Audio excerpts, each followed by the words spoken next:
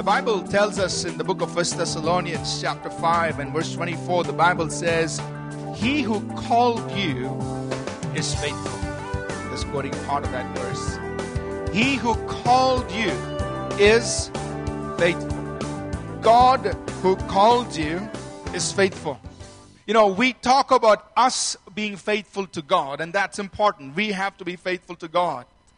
But I think it's very encouraging to know that God is faithful to us. He who called you, God who called you for a purpose, God who called you to a destiny, God who called you to a dream, God who called you to a place of significance, God who called you to something here on earth, that same God is faithful to you. Meaning He's committed to you, to seeing you through into that dream, into that destiny, and seeing you fulfill it in its entirety right here on earth. The God who called you is faithful. He is faithful to you. In fact, you and I sing that beautiful hymn written many, many years ago. Those grand old hymns of the church. Great is your faithfulness. Taken straight out of Lamentations, the 3rd chapter, verses 22, 23, 24. It says, we are not consumed simply because of God's mercies. His mercies are new every morning. Great is your faithfulness. The psalmist said, how can you measure God's faithfulness? It is higher than the clouds. It's higher than the heavens. So great is His faithfulness toward us. God is faithful to you. Amen. And we need just to encourage ourselves in the understanding of the fact that God is faithful to me. God is faithful to you. He is committed to you, to seeing you fulfill the dream, the plan, the destiny, the purpose that He has for your life. He is absolutely committed. He will not go back on that commitment to you. He is faithful to you. Think about the life of Abraham in the Bible. Now here God shows up. God speaks to this man called Abraham, or Abram at that time. And He says, Abraham, I want you to do something. I want you to leave your father's house. Leave your country. Leave your own people. And I want to take you to a land which I will show you. And I'm going to give that land as an inheritance to you and to your descendants. And Abraham, I'm going to make your descendants so great. They're going to be numerous like the sand on the seashore. Abraham hears this and he decides to get up and leave. I don't know what you and I would have done in that situation. God, give me the address and the map, the directions, everything, God. Then I will get up and go. But the Bible tells us Abraham, when he was called by faith, he obeyed. And he went out not knowing where he was going. Can you imagine that? How many of us wake up in the morning, get ready, step out the gate of our home, and somebody asks us, where are you going? I don't know. But I'm going somewhere. I don't think any of us do that. That's what Abraham did in essence. He stepped out, left behind his family, his relatives, took his own wife, his own possessions, just his nephew along, and they went on a journey, not knowing where they were going. He just had a promise from God. I'm going to give you a land. I'm going to make you a big nation. You're going to be a blessing to many people. He set out on that journey. And I figure Abraham must have thought in his just rational thinking, God is saying He's going to make me a good big nation. Means in 9 months, I'm going to have a child. I can wait 9 months. He must have thought that. So here he is on his journey. He's ready to have his first child. A year goes by. 2 years go by. 3 years go by. No children. And in this journey, he's got to go through a lot of unexpected things. Famine comes in upon that region. And he has to leave what he thought would be his destination and go into the land of Egypt just to survive. He's putting his own life at risk because if he gets in there, it's very likely those people will kill him. He goes in there just to survive.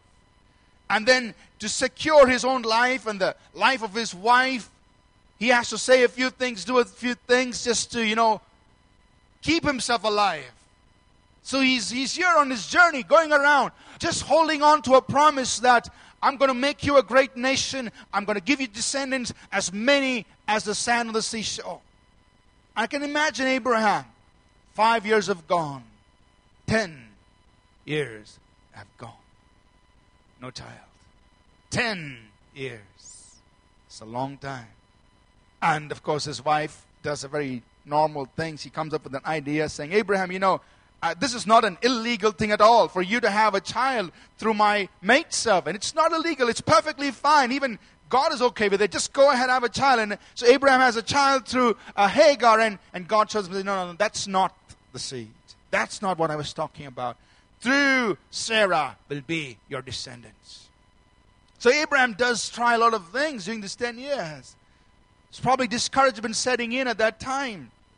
And God one night calls him out of his tent and says, Abraham, come out of your tent. He comes out and God says, Abraham, look up at the sky. And he looks up the clear Middle Eastern sky and looks at all the stars. And God says, Abraham, that's how numerous your descendants are going to be. Take a picture, keep it in your heart. That's my promise to you. So Abraham is excited. God has spoken one more time. One other confirmation has come. Maybe this would be the year. Another 5 years go by. Another 10 years. Now it's 20 years since God first spoke to him. Finally, when it's 25 years, Abraham has his son, Isaac, through Sarah. 25 long years for Abraham to go through, pursue a promise that he knew he had heard from God. But he had to go through those challenges. He had to go through that period of time where his faith was so tested. But then, he who called you is faithful. The God who called you is faithful. He's going to come through. And sure enough, God came through for Abraham. 25 years. But today God points you and me to Abraham and says, that man is the father of faith. If you want an example of faith, that's the man, Abraham.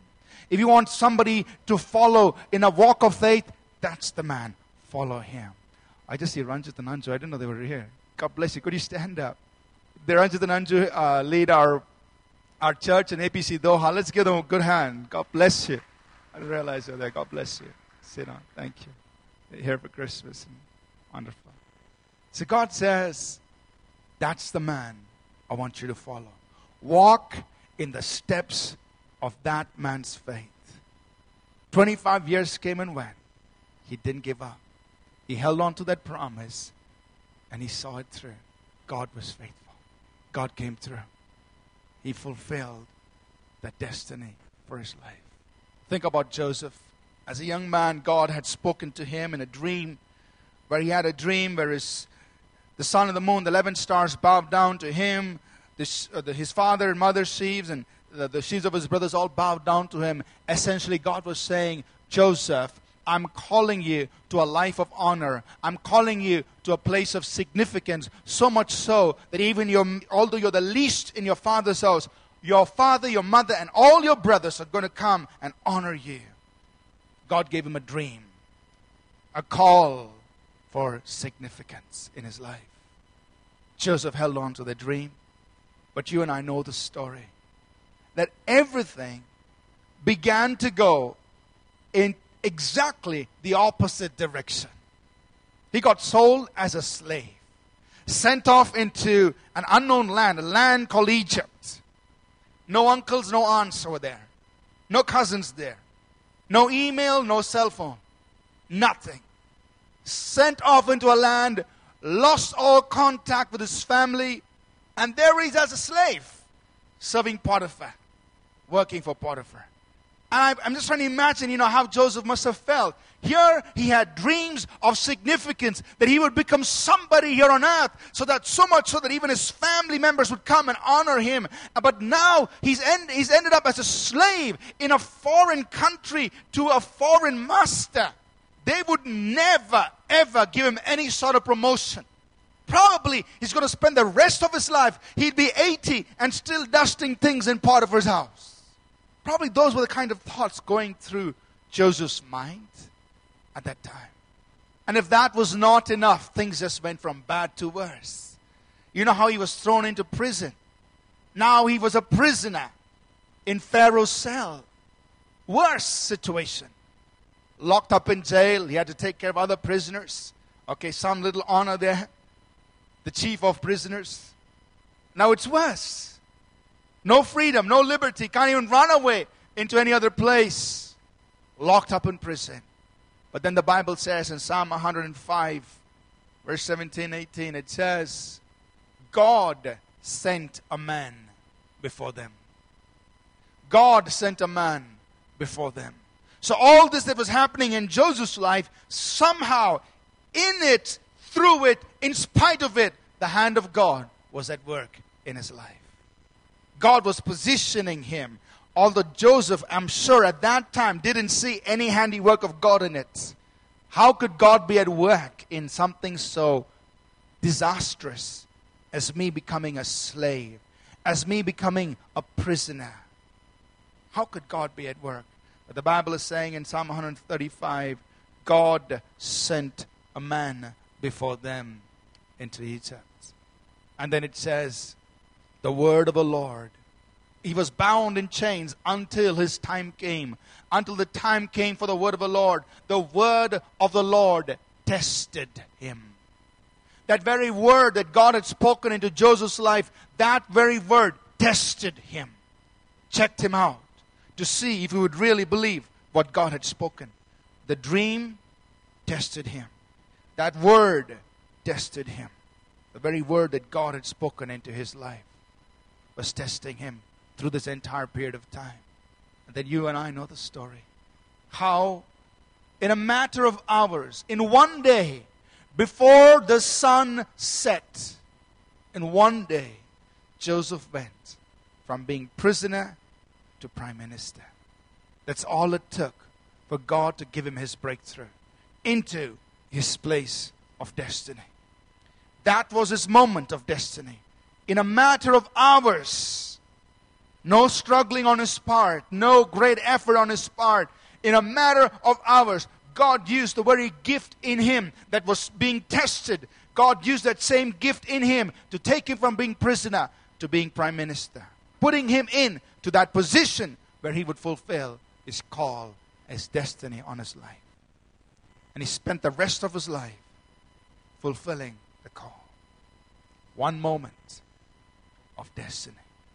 And that is what we believe God wants to release in our hearts and our lives in this year, 2009. That moment of destiny when you and I will be taken into a place where we will begin to fulfill the call, the dream, the destiny, the purpose assigned for our lives.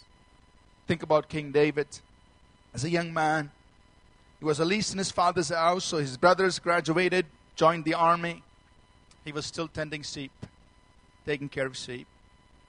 But he did that with a good heart. He was a good musician. He played on his harp and he sang psalms to the Lord. And he was very faithful in what he was assigned. While when the lions and the bears came to take over the sheep, his father's sheep, he stood his ground. He killed the lion. He killed the bear. He protected the sheep. It was really good. And for that, he gained a name as a good musician and as a valiant man. But that was it. And then God sends Prophet Samuel all the way to his father Jesse's house, and he says, I've been sent by God, get all your sons together. His father didn't even bother calling him.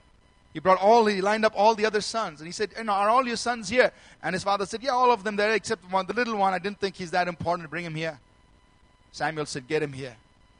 So here comes David to meet Prophet Samuel, and Samuel anoints him as the next king of Israel. God revealing his plan, his purpose, through a prophet saying, this is your destiny. This is what I'm calling you to. You're going to be the next king. I wonder what must have gone through David's mind at that time. Me, a little shepherd boy, barely in my teenage years, I'm going to be the next king. Well, let's just see. I mean, it's a nice thing. Thank you, Samuel. Thanks for visiting. I don't know what David must have thought at that time when God spoke through the prophet saying, you are going to be the next king. That's my call on your life. That's my purpose for you. That's my destiny on your life. And you know the story, what happened? David kills Goliath, gains a name as a mighty warrior in Israel. He's called into Saul's court to play music to just bring relief to Saul when he's being troubled by wicked spirits. The next thing you know is King Saul loses his anointing. The Holy Spirit departs from Saul. And now Saul is under the influence of demonic spirits. And he has a murderous spirit wanting to kill David. And here little David has to leave his father's house, leave the king's court, and run to the caves, live in caves. Disconnected from his own household, from his own family. The man who had a call to be the next king of Israel, living as a wanderer in the caves of Israel.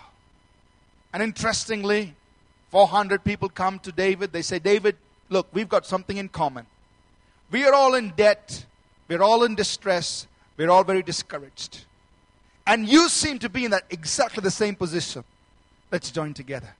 So they all band together, 401 of them, all in debt, all in distress, all very discouraged. They all live in caves, wander around here and there. And what a life David had to live. He had to lie to survive.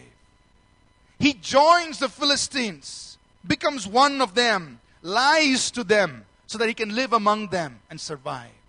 He fakes being a madman, pretends insanity just to keep himself alive. So Philistines say, okay, he's mad. Don't even bother killing him. Leave him alone. He had to eat bread from the temple. Didn't have bread of his own at that time. He had to go through all these things. The man who was destined to be the next king of Israel. And of course, he had opportunities to kill King Saul.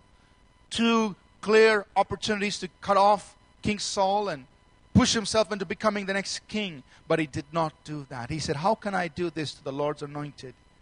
Even though the Holy Spirit has departed from him, he is the Lord's anointed. I will do him no harm. He honored God, even in those moments. Approximately 13 years elapsed. If you assume that David must have killed Goliath when he was about 15 or 17, till he was 30. 13 years wandering in the wilderness. Maybe a total of 15 years since Samuel came and said, this is God's call on your life. Wandering like this. I wonder what thoughts must have gone through David's mind. Did Samuel miss it? Was he really anointed by God when he poured that oil on my head? Did he just get the wrong person? Maybe he misspelled my name.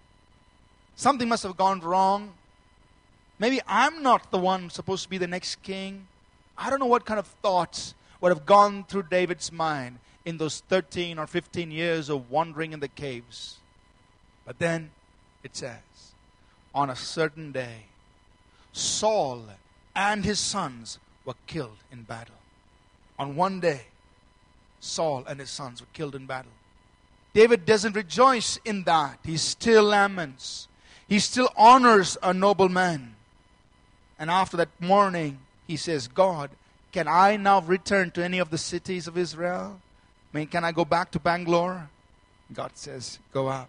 Go to Hebron. David moves to Hebron. As soon as he enters Hebron, the tribe of Judah, come and they recognize him as king.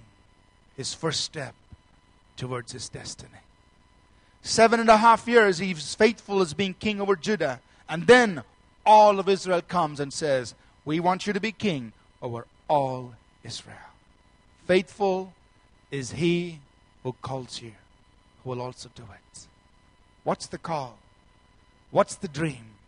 What's the purpose? What's the destiny? God who spoke that into your life, who spoke that over your life, is faithful. He will do it. I want to close this time by just reminding us of what the prophet Zechariah said to Zerubbabel. Zerubbabel was a governor of the Jewish people when they had been sent back after the Babylonian captivity to Jerusalem to rebuild the temple in Jerusalem. Zerubbabel was a governor. There were 2 prophets at that time, Zechariah and Haggai. And the people began the rebuilding of the temple. And then they faced a lot of hardship, a lot of difficulties, a lot of oppositions, so that they gave up on continuing the work. They stopped rebuilding the temple for at least a period of 8 years or so. They didn't do the work they were called to do. So here comes Zechariah the prophet. He speaks to Zerubbabel, the governor, and he says in Zechariah 4, 6, 7, 8, He says, who are you, O great mountain, before Zerubbabel? I mean, Zerubbabel, what's this mountain that's before you? Who are you, O great mountain, before Zerubbabel? God is saying, you will become a plain.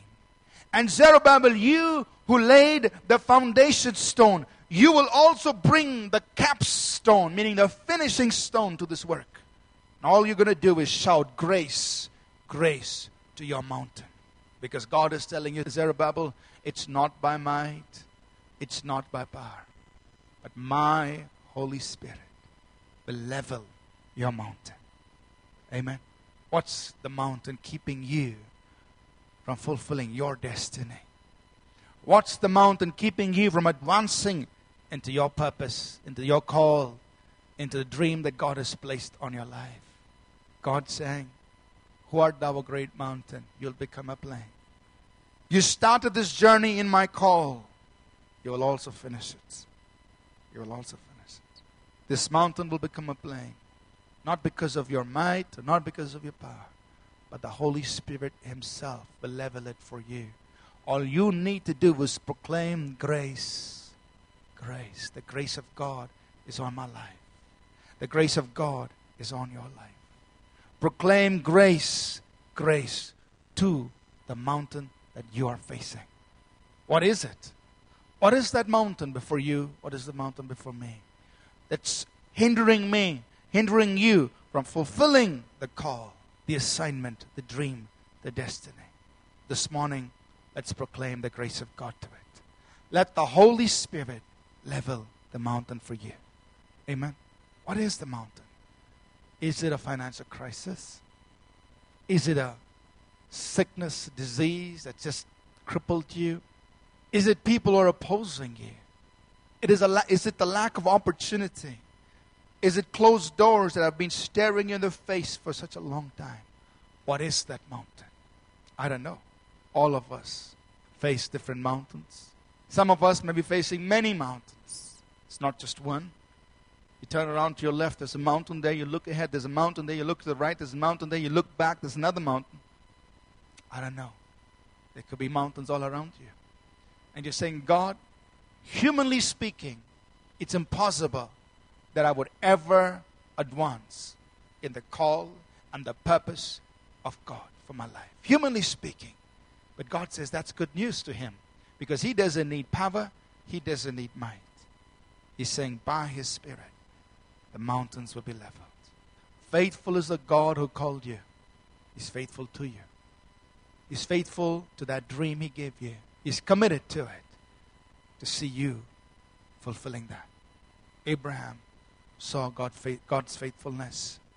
Joseph, if he were here this morning, he'd tell you, guys, I was a slave. I was in prison. I went through some terrible stuff. But I want to tell you, God came through.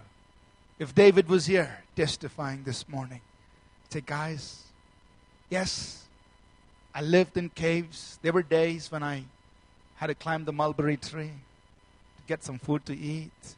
There were days when I had to pretend to be a madman. I had an extra skill of being a good actor. There were days when I had to, do something that were really not nice. I had to lie to the Philistines. But guys, in spite of my failures, in spite of what I did, I can tell you, God's faithful.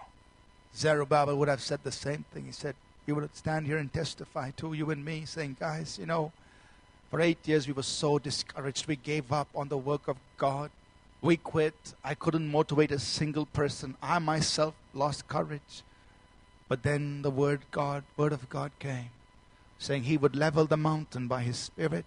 That day I rose up. That day I got the priest Edo. That day I called the people, said, let's get back because God is promising us something. All He wants us to do is proclaim His grace, and He promised us by His Spirit He will level the mountain. And when we acted on that word, I can testify, we finished the call. This morning, would you and I just say, God, we take a hold of your grace. We proclaim your grace to the mountain in my life. Whatever the mountains are, you proclaim grace, grace to it. And say, God, let your Holy Spirit level my mountains. Amen. Let's pray this morning, and I want to really pray that by the time the year is out, you will have your moment of destiny. However, how He's going to do it, I don't know. But let's pray that you will have your moment of destiny. Just to that moment, and you go from being a prisoner to being prime minister. That moment when Israel comes to you and says, you are our king. That moment when when Abraham hears the cry of a newborn child, Isaac. That moment when Zerubbabel lays the capstone and says, the work is completed. We trust that this message was a blessing to you. We'd love to hear from you. You can email us at contact@apcwo.org. Also, visit our website www.apcwo.org for additional resources. Thank you for listening, and God bless you.